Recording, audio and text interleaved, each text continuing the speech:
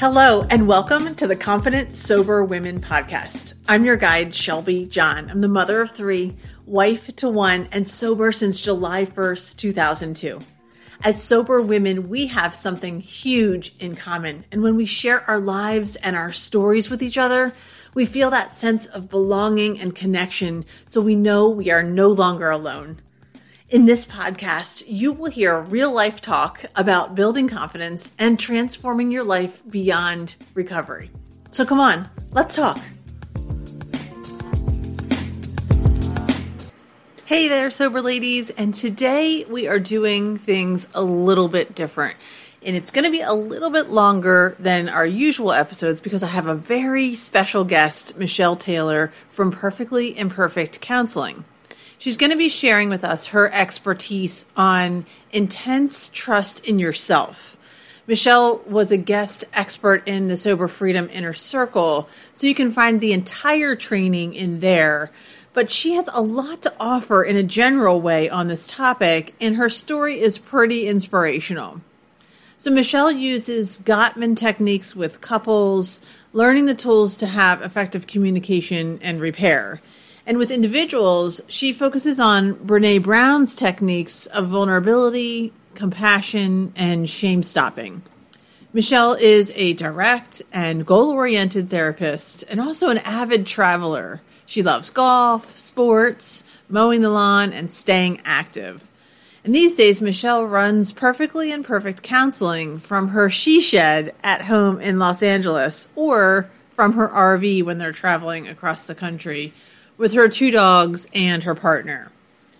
She loves online counseling because it's flexible and for her and also for her clients. So I turn you over to Michelle Taylor.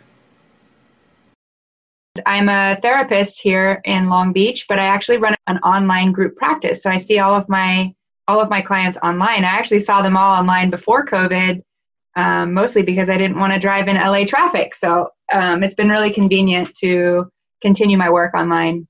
So a little bit about myself. I'm just going to give you my sober journey. I'm almost 3 years sober.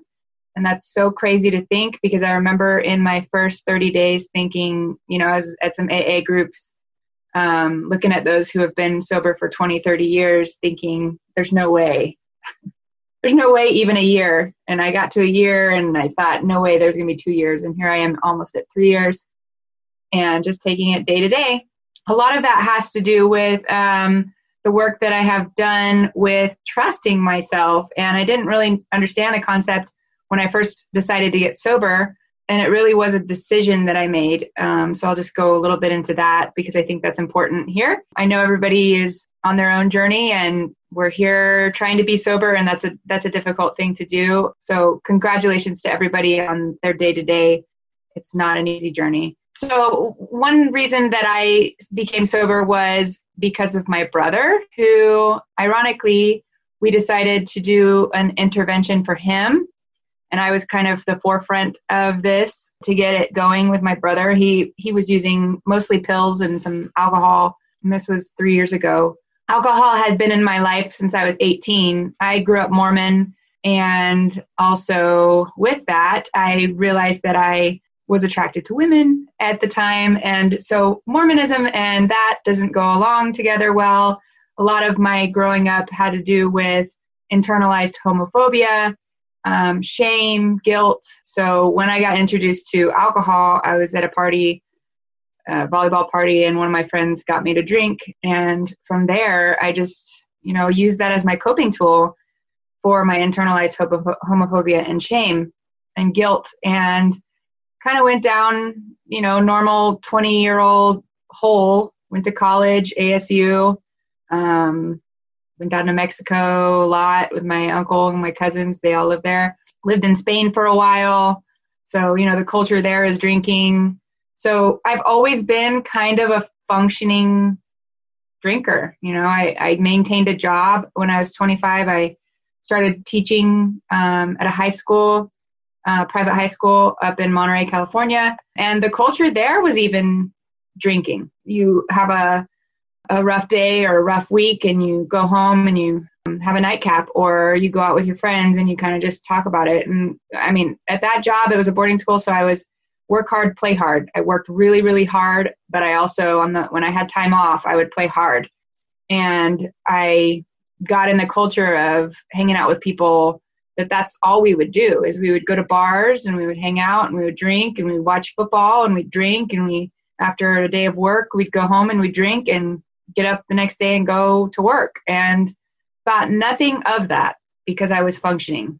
I was working a lot and thought everything's fine. But what I realized is that I was, looking back on it, I realized that I was kind of ashamed of my drinking when I would go home to see my family. They're still Mormon. And my brother was struggling for a long time with pills and stuff. And I always thought he was kind of the black sheep of the family because of that. I thought, I had my stuff under control. I thought, I don't know. It was difficult. I didn't really realize I had a problem with alcohol. The time came when we decided to do an intervention. And ironically, at that same time, right around that same time, 3 months before the intervention, I got diagnosed with multiple sclerosis. And when I got diagnosed with that, it actually came about because for 3 or 4 days, my toes started getting numb all the way up to my hips. And I couldn't feel from my waist down. And that was really, really scary. And I was in the hospital. They got the numbness to go away after about 2 weeks. And it was kind of life-altering to say. But the first time that I went to the doctor and they were trying to tell me, what's the protocol for treating MS, my first question to him was, can I still drink with this? And I look back on that and I go, man, I was really in it. I couldn't think of life without drinking. And the doctor said, you can have 1 or 2 drinks a week. And I thought, man, that's a tease. That was the first thought in my head. Man, that's a tease. So I ended up not drinking for maybe a week. And then I had my 1 drink. And, after that 1 drink, I was like, well, I feel okay. My body's feeling okay. And after about two weeks, I would have 2 drinks. And then I felt okay. So I thought, okay, I'll push it even more. And I'd have 3 drinks. And then by the time January came around, I was, that was September. By the time January came around, here I was back to my old drinking. And at that time, my family was really hurting for my brother. They had called me because I was a therapist. They knew that I could figure out how to do an intervention for him. And so I called up an interventionist. This is the craziest part. I called up the interventionist, and this was I'm in California. I called the guy in Texas. And as I'm calling him, I made my favorite drink, Jack and Diet Coke, or Jack and Diet Dr. Pepper with cherries. That was my favorite drink. And I'm not kidding you. I had a big Dickies cup full of it. Dickies cup's pretty big. I called him with a drink in my hand. And he's sitting there asking me questions about my family and my brother, saying, chances are that 98% of the time interventions are successful in getting them to go to rehab. And I'm sitting there going, okay. And he goes, well, what's the history of drinking in your family? And I said, well, my family doesn't really drink or do anything except for me and my brother. I drink. And I'm sitting there drinking my drink. And he goes, well, what is your drinking usage like? And I said, well, I have drinks here and there, but I'm functioning. I go to work and I've always had a handle on it. And he said, well, how much are you drinking? And I said, well, and I like to use humor. I said, it's ironic. I just got diagnosed with MS and I asked my doctor if I could still drink. And he said that I could have 1 to 2 drinks. And I was laughing on the phone with this interventionist saying, I thought that was such a tease that he would tell me that I could only have 1 or 2 drinks. And it was just silence on the phone. And he said, I'm going to be pretty upfront with you and straight because you're a therapist and I think you can handle it. Have you kept to the 1 to 2 drinks a week? And I said, well, I did at first, but it's feeling okay now. And he goes, here you are. A doctor is telling you shouldn't drink more than 1 to 2 drinks a week and you can't keep to it. And here you are calling about your brother and you're thinking that your brother should hold himself accountable for that. And man, that hit me hard because I love my brother so much. And I sat there and of course I took a drink of my drink because I didn't know how to cope. And he was like, I just really think that you should think about how hard this is going to be for your brother and that what you're asking of him is something that you can't even do yourself. So I got off that phone call and I went into my partner Cinnamon with my drink and I said, I think this guy just called me an alcoholic. And I laughed and I poured myself another drink. And I just remember sitting there, wow. I don't even think I knew what to do with that because it took me a week to get that intervention going and get everybody there. And I still drank in that week, but it hit me so hard that finally about 5 days into it before the intervention, I just decided, I'm not going to drink this week while we do the intervention. I'm just going to not do it. That's not fair. It's not fair to my brother that he has to do something difficult and I'm not doing something difficult. So it just started, my sobriety started with just deciding not to drink for a week. And it wasn't like some last celebration where my last drink was my last drink. It was just one night I decided, tomorrow I'm not going to drink because I want to try to be there for my brother. And then the next night, same thing. I can't drink because I don't want to do this for my brother. And I did that for about a week. And after the intervention, which unfortunately the intervention did not go well, he was the 2% where he decided he did not want to go. And it really ruined all of our relationship with him. He was so mad and angry and upset that we had called this intervention on him. And we didn't know where he went. It was really sad. He just left and we didn't see him for months. It was probably the most heartbreaking, emotional time for our family and for me. But in that, I had to, in that intervention, write a letter to him saying what I missed about him, what I hoped that, he would go to rehab. And in writing that, I had to come to terms with the fact and be accountable to the fact that I had a problem too, and that I needed to get help. And so what was an intervention for him turned into me being honest about my own drinking and myself. And actually it was more of an intervention for me. Because no longer was I hiding my drinking to my family. It was out in the open. I told them that, in the intervention, I told my brother, hey, let's go. Let's do this together. I'll go to AA meetings. I'll do everything with you, and in saying that during the intervention, I decided to hold myself accountable to that because I did not want to let my brother down. I did not want to say something and then not follow through. I think that was a big moment that it's not something that at the time I thought I would be 3 years later still sober. But at the time I was like, I'm going to do it for my brother. That was my strong why. And when I talk with clients, I always talk about with them, make sure that you have your strong why. And at that time, my strong why was not me because I didn't do it for myself. It was not, my health, my multiple sclerosis wasn't enough. My family in general wasn't enough because I was hiding it from them. But it really was, I wanted to be accountable to my brother. I felt truly that my why was, if I couldn't do it, then my brother would never do it. And I needed to model that for him. So everybody has their why, and that was mine at the start. Once he decided not to go, I just, day to day, it was just more of like a competitive thing. I just couldn't back out on my word. I told my family that I had a problem at that time and I wanted to stand up for my brother and do it. And I just, day to day, those first 30 days was just that. I cannot drink because I do not want to let my brother down. And after those first 30 days, and I went to AA meetings up in Ojai because I was living up there at the time. They have a very strong AA program. I was probably half the age of most of the people there, but they were very supportive, very awesome. There was a women's group that I went to. Hearing their stories was really great. They helped me through those first 90 days, which those are the hardest. And the cravings back then, were bad. And every day I would tell myself, hey, just get through this day. And tomorrow morning you can get up and get as, shit-faced as you want. Excuse my language. I would just say, I just gotta get as shit-faced as I could get tomorrow. But today, can you just go today? And I'm super competitive, and I would tell myself that, and I would do it, and I'd wake up in the morning feeling so good without a hangover and be like, oh, I'm pretty productive today. Let's see if I could do it again. Can you just go today? And then tomorrow, you could do whatever you want. You could drink as much as you want. And, for the first 90 days, that really worked. After the first 90 days, the cravings weren't as bad. I'd see ads on TV, or I'd watch drinking on TV. It's so dominant everywhere in our culture.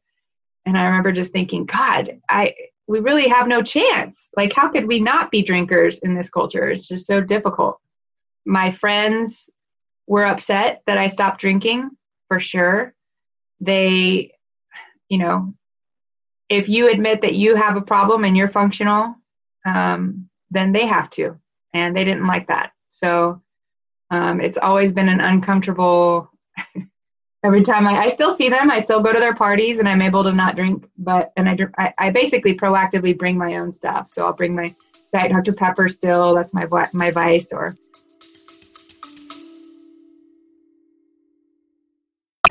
Welcome to the Alchemy of Natural Healing. I'm your host, Laurel Dewey. True healing is an alchemical process, meaning it must transform you on all levels, body, mind, and spirit. What affects one affects all three. True healing is one of the hardest journeys you'll ever travel, but it's one of the most rewarding and fulfilling when you get to meet yourself for the first time. If you're ready to take that journey, let's get started.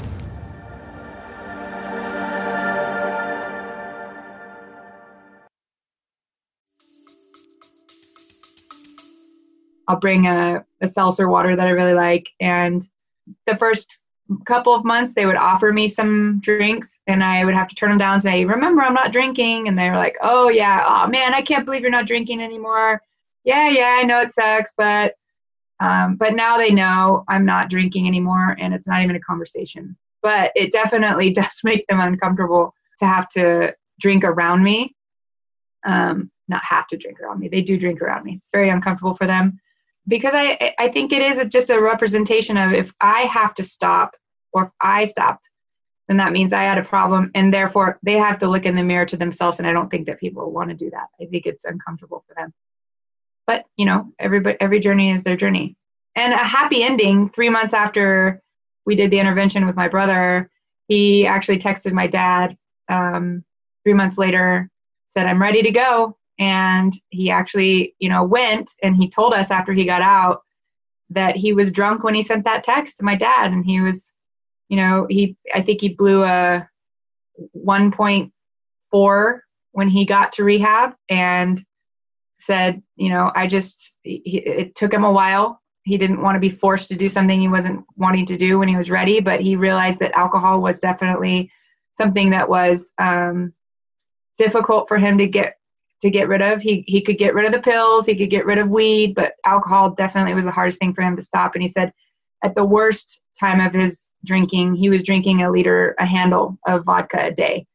I just think about that, and he's never really been able to maintain a job, and the shame that he must have felt, not being able to be functional, just probably added to his drinking. So my heart goes out to him. So he was sober for a while. Unfortunately, he's relapsed and he's back to drinking again, but he's maintaining a job and a girlfriend and stuff like that. So who knows, maybe he's gotten a little more under control, but knowing what I know about sobriety, he's still struggling. So it's, we can only do what we can do. We hold boundaries and maintain the line that he can't cross.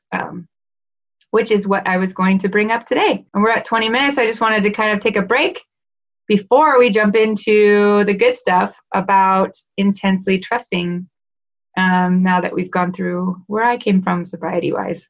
So I guess we'll just go right in. So I work with a lot of clients who are anxious, depressed, a lot of couples work.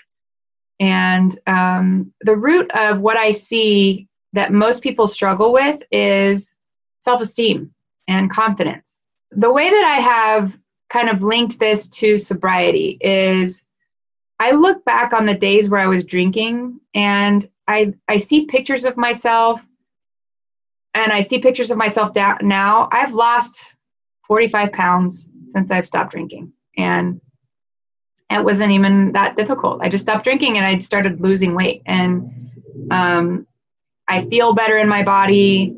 I work out now. I wake up early. I have a good routine every day. And before it was just like every day I would wake up kind of going, just go to work and we'll see what happens. There was never any planning. I even told my partner that. We've been together for 11 years. In the first 7 years, I was drinking. There was never any planning. She would say, you know, where do you want to go this year? What do you want to do? And I'm like, I don't want to think. I just like to just go spontaneously. I never would make a plan. But I look back on those days and I look at my pictures and I'm like, you know, I just see a person who was just so lost and had low self-esteem and questioning herself. You know, my family and I, we didn't talk for many years because of my sexuality. They didn't agree with it. So it just kind of was rearing shame and guilt and sadness. So I look at that, and I've done my own therapy and my own work now, and I see that there was just lack of confidence, lack of self-esteem. If I'd asked myself back then, I would have said I would have had lots of self-esteem. I was a fun partier, but I look back on it now, and what I know of self-esteem is not what I had. And I also did not trust myself. And I have done a lot of work with trust, not only with just learning about what trust is, but also with people that I know. It's hard for me to trust. And the only thing really, if I could think back to my life from 18 to when I stopped drinking, even including my partner, the thing that I could trust the most was Jack Daniels, which was my number one most favorite drink. That is the one thing I could trust the most. It was always there for me. It was my best friend. No matter how bad my day went, there it was. No matter how great my day went, there it was. That was the thing I could trust the most. And I look back on that, and that is like really sad to me because now I've done so much work on trust with people and relationships and myself, which is what we're going to get into today. And I realized that I have so much more joy and peace because I've learned to trust something besides a bottle. And the root of it is intense trust in myself. So what I want to give you guys today is Brené Brown. She does a lot of work. If you haven't heard of her, she's awesome. She's a therapist. Well, she's a social worker, but she became a researcher. She's actually from Houston. I'm from Dallas originally. She's from Houston. So I really enjoy her just because she reminds me of home. But she does a lot of work on vulnerability and shame. She became famous for that. But most recently, she's done a lot of work on trust. And I loved when she came out with it because she broke down trust into parts, the anatomy of trust. Usually when you think of trust, you think of I trust you or I don't trust you. It's very black and white. And if I look back on my own self, did I trust myself back then? No. If it was just so black and white, absolutely, I did not trust myself. I trusted that I would drink, sure. But other than that, anything else in my life, I did not trust. I was kind of spur of the moment, on a whim, do what I need to do. I guess I could trust that about myself, but I couldn't trust myself to stick to a plan, to have goals, to do them. It was just by the day, by my feelings, by my emotions every day. So what Brené Brown has done is she has come up with an acronym called BRAVING, BRAVING. And BRAVING is a great tool to use to break down the anatomy of what trust is. And I use this with my clients a lot because a big, huge part of confidence and self-esteem is trust. You have to learn to trust yourself. And when you're talking about sobriety, if I didn't have trust in myself, I would have relapsed for sure. But I have built little drops. You think of trust as a bucket, and you're putting drops of trust in there every day. And my bucket of trust has gotten so full within me that I know I can trust now in myself that I can maintain my sobriety. In the first 30 days, in the first 90 days, no way. My trust was not there. My bucket was empty of trust. But over the course of time, I've built enough in the BRAVING acronym of trust that I can now look at myself and go, I I don't know about 30 years from now because my trust bucket is not that full yet. But I could definitely see myself being sober for another month, 2 months, 6 months, year, 2 years. Yeah, I think it's out there. And I think the more you trust yourself, the further out you can look, the more hope you have in yourself. And so that's what I'm going to help you guys with today is understanding what does trust look like and how can you build it? How can you build your trust in yourself and in other people? Thank you so much, everyone, for joining us today. And if you want to hear the rest of her training, come on over to the Sober Freedom Inner Circle. The link will be in the show notes below. Also, if you want to get in touch with Michelle, you can find her contact information in the show notes as well. And a final thought. Braving. That's boundaries, reliability, accountability, the vault, integrity, non-judgment, and generosity.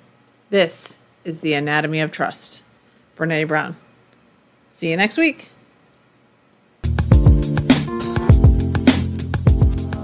Thank you for joining me for this week's episode of Confident Sober Women. If you enjoyed this conversation, hit the subscribe button above so you won't miss any upcoming episodes. And hey, if you really loved it, leave me a review. You can learn more about the Sober Freedom Inner Circle membership at www.shelbyjohncoaching.com/inner circle. See you next time.